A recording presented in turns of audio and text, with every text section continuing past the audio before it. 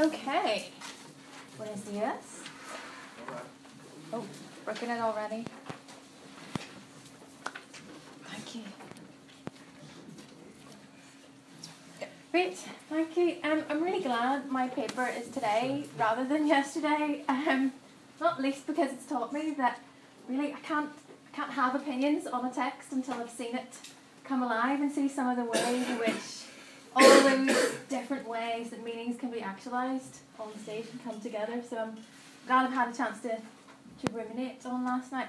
And also I think what I'm going to say follows in that hermeneutic tradition of engagement with a series of interpretive negotiations that we all do with a text that David and Catherine and others were talking about yesterday. So hopefully what I'm saying comes along in that tradition. I'll hopefully offer some suggestions of what those hermeneutic engagements with the text might actually look like.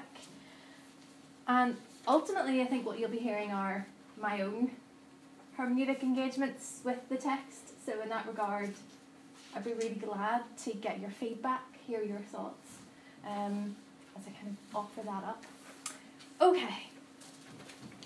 So at the start of El Castigo sin venganza, the Duke of Ferrara and his men venture out into the darkness and they're on the hunt for female entertainment to satisfy the Duke before he's forced into monogamy by his impending marriage to Cassandra. And the Duke's in disguise. The townspeople mustn't recognise him because despite the gossip of his debauchery, the security of his honour and his reputation depend upon being publicly recognised as a just and law-abiding ruler. Because unlike today, where we say that justice must be done and be seen to be done, in Ferrara I think simply to witness justice, to see your Duke behaving as you believe a Duke should, is enough for his justice to be fulfilled. So this is a play all about that slippery distinction between private sentiment and public action, between moral justice and its public fulfilment. The Duke's position requires him to take a wife, and in so doing he ensures justice for his people by staving off the threat of civil war. But to do so, he must do an injustice to himself, to deny his very nature as a freedom-loving and free-living man. And when he learns of Cassandra's affair with his own son, and by contriving her death at Federico's hand, the punishment he enacts is the result of his private recognition of his hurt and anger at their betrayal. But the public justice that the people recognise is the righteous killing by the Marquis of the man who supposedly murdered Cassandra out of jealousy for a lost inheritance. If word were to get out about Cassandra's adultery, the Duke would become a cuckold in the eyes of his people, and by allowing public justice for a supposed murder, the Duke exacts his private revenge for their affair. So this is a play that deals in disguise. It trades in the difference between how we see ourselves and how we're recognised by others. And it causes us to question to what extent is justice, whatever that may be, actually influenced by the way in which we recognise and are recognised in return. As translators and readers and scholars of plays like Castigo, we too are involved in acts of recognition. We study the play, we interpret its movements and its themes, we make judgments about what it says to us about questions of honour, duty, respect and love in its historical context. And we see different meanings and different ways in which those meanings could be expressed today. And so what I want to suggest with this paper is that we can see these translational acts as a politics of recognition, because they require us to make judgments about the play before us and to take a stand about how we think it should be interpreted. We associate the politics of recognition with Charles Taylor's essay on the damage that we can do when we misrecognise the fundamental traits and characteristics that people associate with their identity. And Taylor's thesis is that because we each depend upon positive reinforcement from those around us, our very identity, he says, is shaped by recognition or its absence. He gets this from Hegel and the idea that identity is intimately bound with how we're perceived and valued by others. So, in the context of the play, just as the health of the Duke's public standing depends on the way in which he's viewed by his subjects, for Taylor, the health of our identity depends on the quality of its recognition. It's so important, Taylor says, that a person can suffer real damage, real distortion, if the people or society around them mirror back a confining or demeaning or contemptible picture of themselves. Non-recognition or misrecognition of identity can therefore be a form of oppression, imprisoning someone in a false, distorted or reduced mode of being.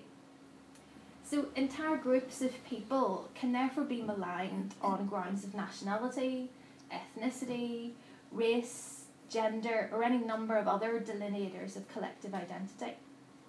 Nancy Fraser, for example, cites the case of what she calls a disparaged sexuality. So homosexual people, she says, suffer not only the heterosexism of societal norms that privilege heterosexual people over homosexual people, but also the homophobia that devalues homosexuality through discrimination. I'm not going to go any further with the issue of misrecognition and the degree of harm it can do, or the ways in which translators can or cannot misrecognise the texts they're translating. These are things I'm going to be grappling with in the article that I'm basing on this paper.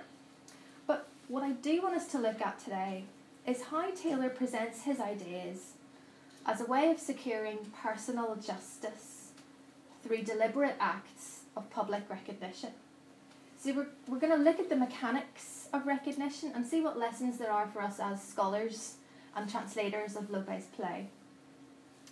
So the example I want us to look at is the first one in your handout. It's from Act 2, by which time the Duke and Cassandra are married, and Cassandra has now learned that her husband has been unfaithful to her. This is the first exchange we see her have with Federico since this has happened. I've given you the Spanish text from the Jones edition alongside 3 translations. What I want us to think about are the different forms of recognition that we as translators enter into when we approach the play. And we'll just think again about Taylor's model and the idea of the despised sexuality. In Taylor's conceptualisation, if cultural domination, for example, on the basis of sexual identity, is the harm, then recognition is the remedy that we can apply to it. And what he suggests is some form of symbolic change, a way of upwardly respecting formerly disrespected identities. So in the case of the despised sexuality, recognition strategies might include support for gay identity politics, aimed at reevaluating the status of gay and lesbian identity and treating homosexuality, in Fraser's words, as a cultural positivity with its own substantive content. So Taylor's politics of recognition is primarily concerned with affirmation of particular identities, of their equal worth in society, and all of it fueled by respect. And as a politics of equal respect, it requires us to start from the presumption that we as the recognising party and the other as the recognised are both on an equal footing. He calls this a starting hypothesis with which we ought to approach the study of another culture.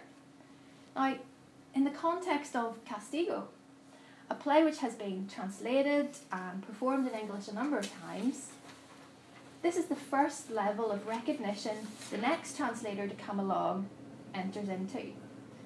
That by translating it again, the play has something to say to us. We're entering into that politics of equal respect with the play. that it's not enough to rest easy with previous translations, and that a new reading, new performance, a new interpretation can and should offer something unique.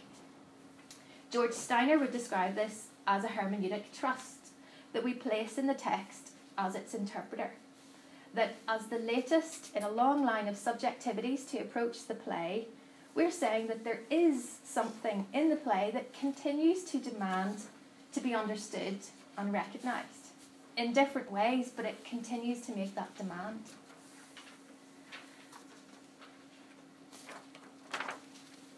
In the example from Castigo, the hermeneutic trust we might place in this excerpt is the fact that when Cassandra says to Federico, "Tú en el suelo, conde no te humilles tanto," it's significant, perhaps, that in this exchange, after she's learned of her husband's infidelity, this is the first time she's ever spoken to Federico using the informal form of address. And yet Federico continues to use the formal register with her until much later on in the act.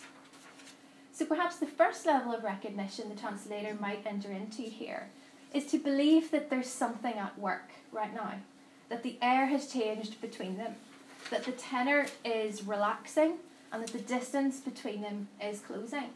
And last night we saw that happen on stage, and perhaps the distance was moving towards one of scolding Federico, one of anger with Federico, but we saw a change there after Cassandra had learned of what the Duke had done to her. So by suggesting that there's a deliberate change in register that demands to be recognised in translation, we're, like Taylor, affirming its presence in the text. And we're making a judgment about what it's doing and esteeming its performative value. So, by necessity, as with hermeneutic trust, Taylor's politics of recognition starts from an assumption that there's a kernel of mystery external to ourselves awaiting proper recognition, and that requires a certain essentialism. By saying that there is something there to be recognised, and by articulating what that something is, in this case the TV distinction between Federico and Cassandra, I'm already reifying their exchange by perceiving their Spanish as a stable substance demanding recognition. And this is why Fraser says that this sort of recognition is all about calling attention to, if not performatively creating, value around something. And again, the hermeneutic tradition helps us make sense of this, because the act of understanding entails projecting ourselves into a world of potential meanings outside of our own private subjective sphere. And that's where the need for interpretation arises, from this failure to fit that external reality into our own way of seeing. It's that distance that separates us from the things we try to understand that creates the need to make that imaginative leap into the unknown. Taylor's politics is about putting that imaginative leap into action. So recognition really comes into its own, he says, when we demonstrate an active willingness to publicly validate a substantive presence outside of ourselves. So recognition is at base normative, because a judgment must first be made on what does and does not require valorization, precisely because what we recognise isn't automatic. It's a decision-making process of critical evaluation. In the context of Lope's play, this is the second level of the translator's recognition.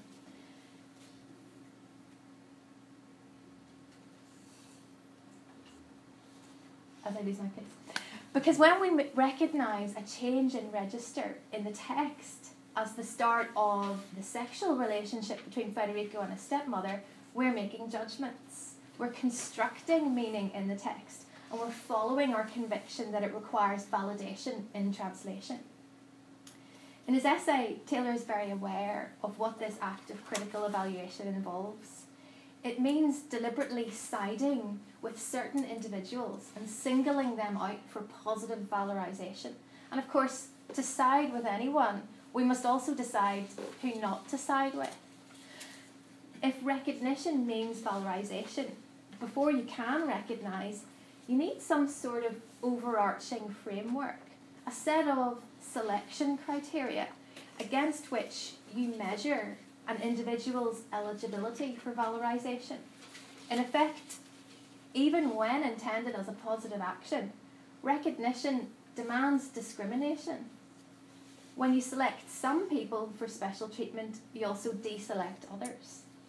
And in the context of translation, this helps us explain not just the multitude of different translations available of a given Golden Age play, it also explains the very need for different translations in the first place, because every translation is the result of different judgments made by different translators of the same source text, and those judgments follow a critical evaluation as to what should and should not be valorized in translation.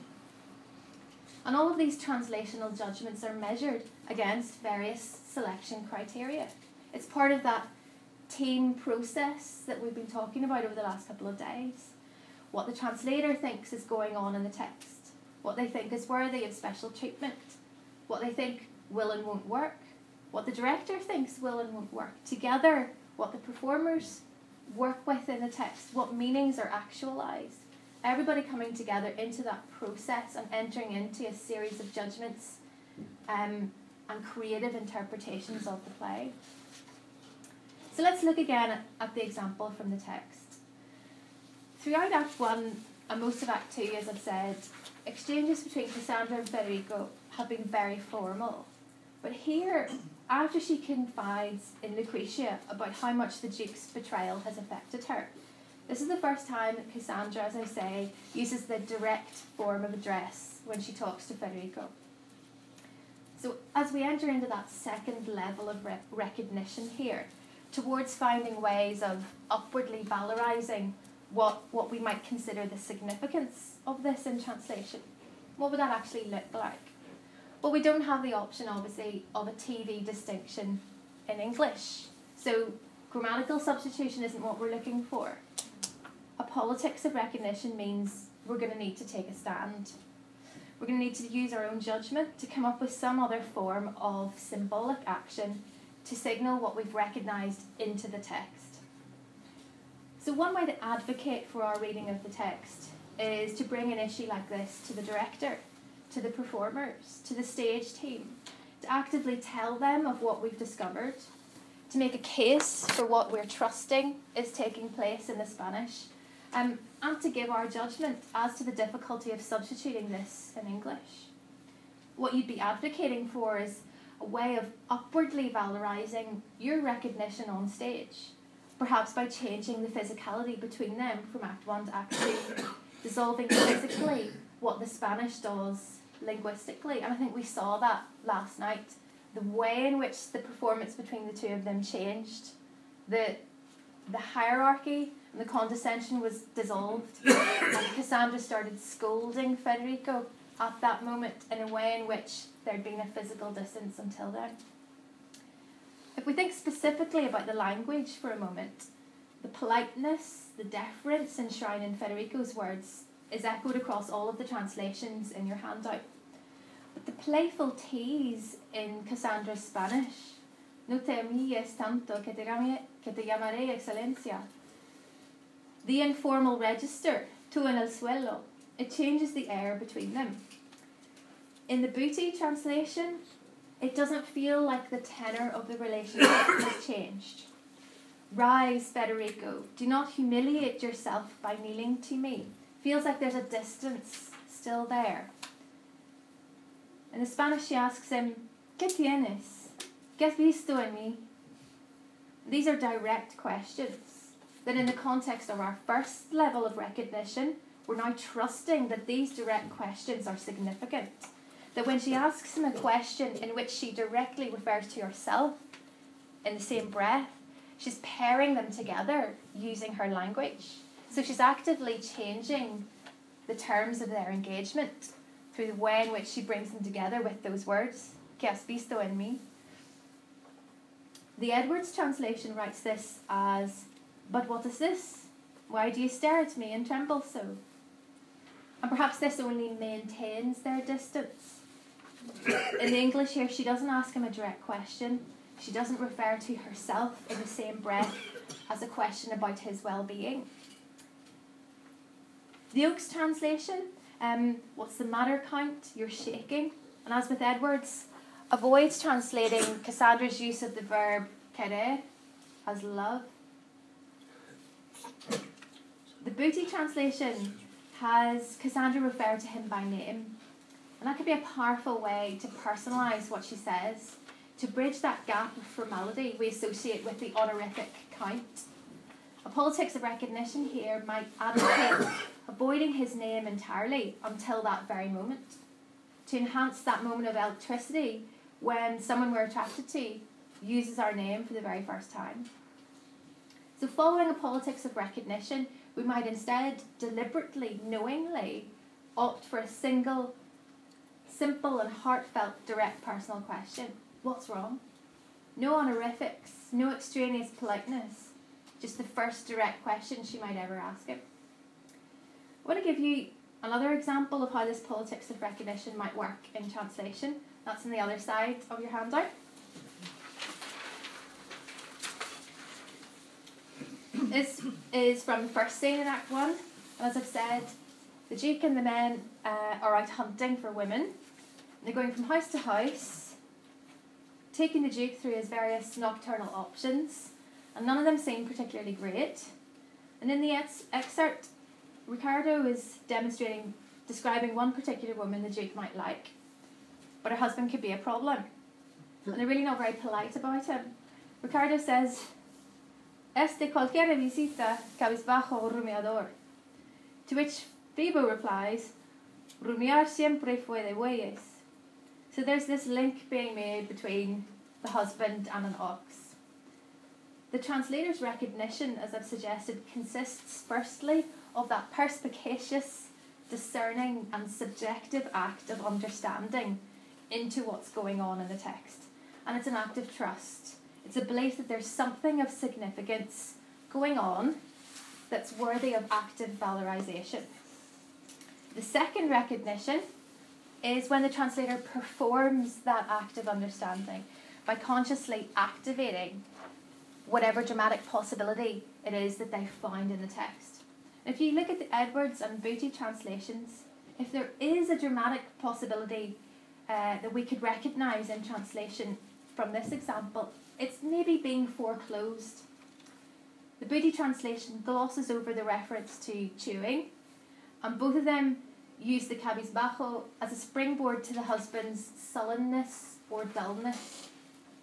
The Oakes translation takes a different view, as we saw from last night, and instead offers the image of an ox with his head down chewing, and on stage you get the lewd joke coming off.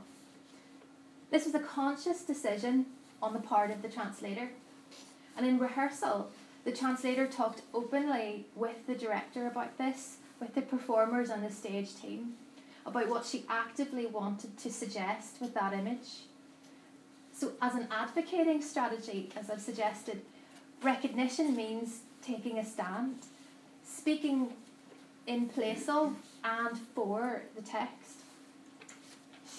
So what we gain from a politics of recognition as a critical lens through which to examine the translation of a play is a way to understand how translators can and do activate different dramatic possibilities in the text, precisely because interpreting the text and translating it for performance are political acts of judgment and discernment. Different aspects can be made to take on different meanings in different translations.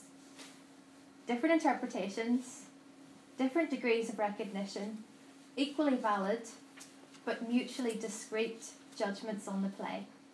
Thank you.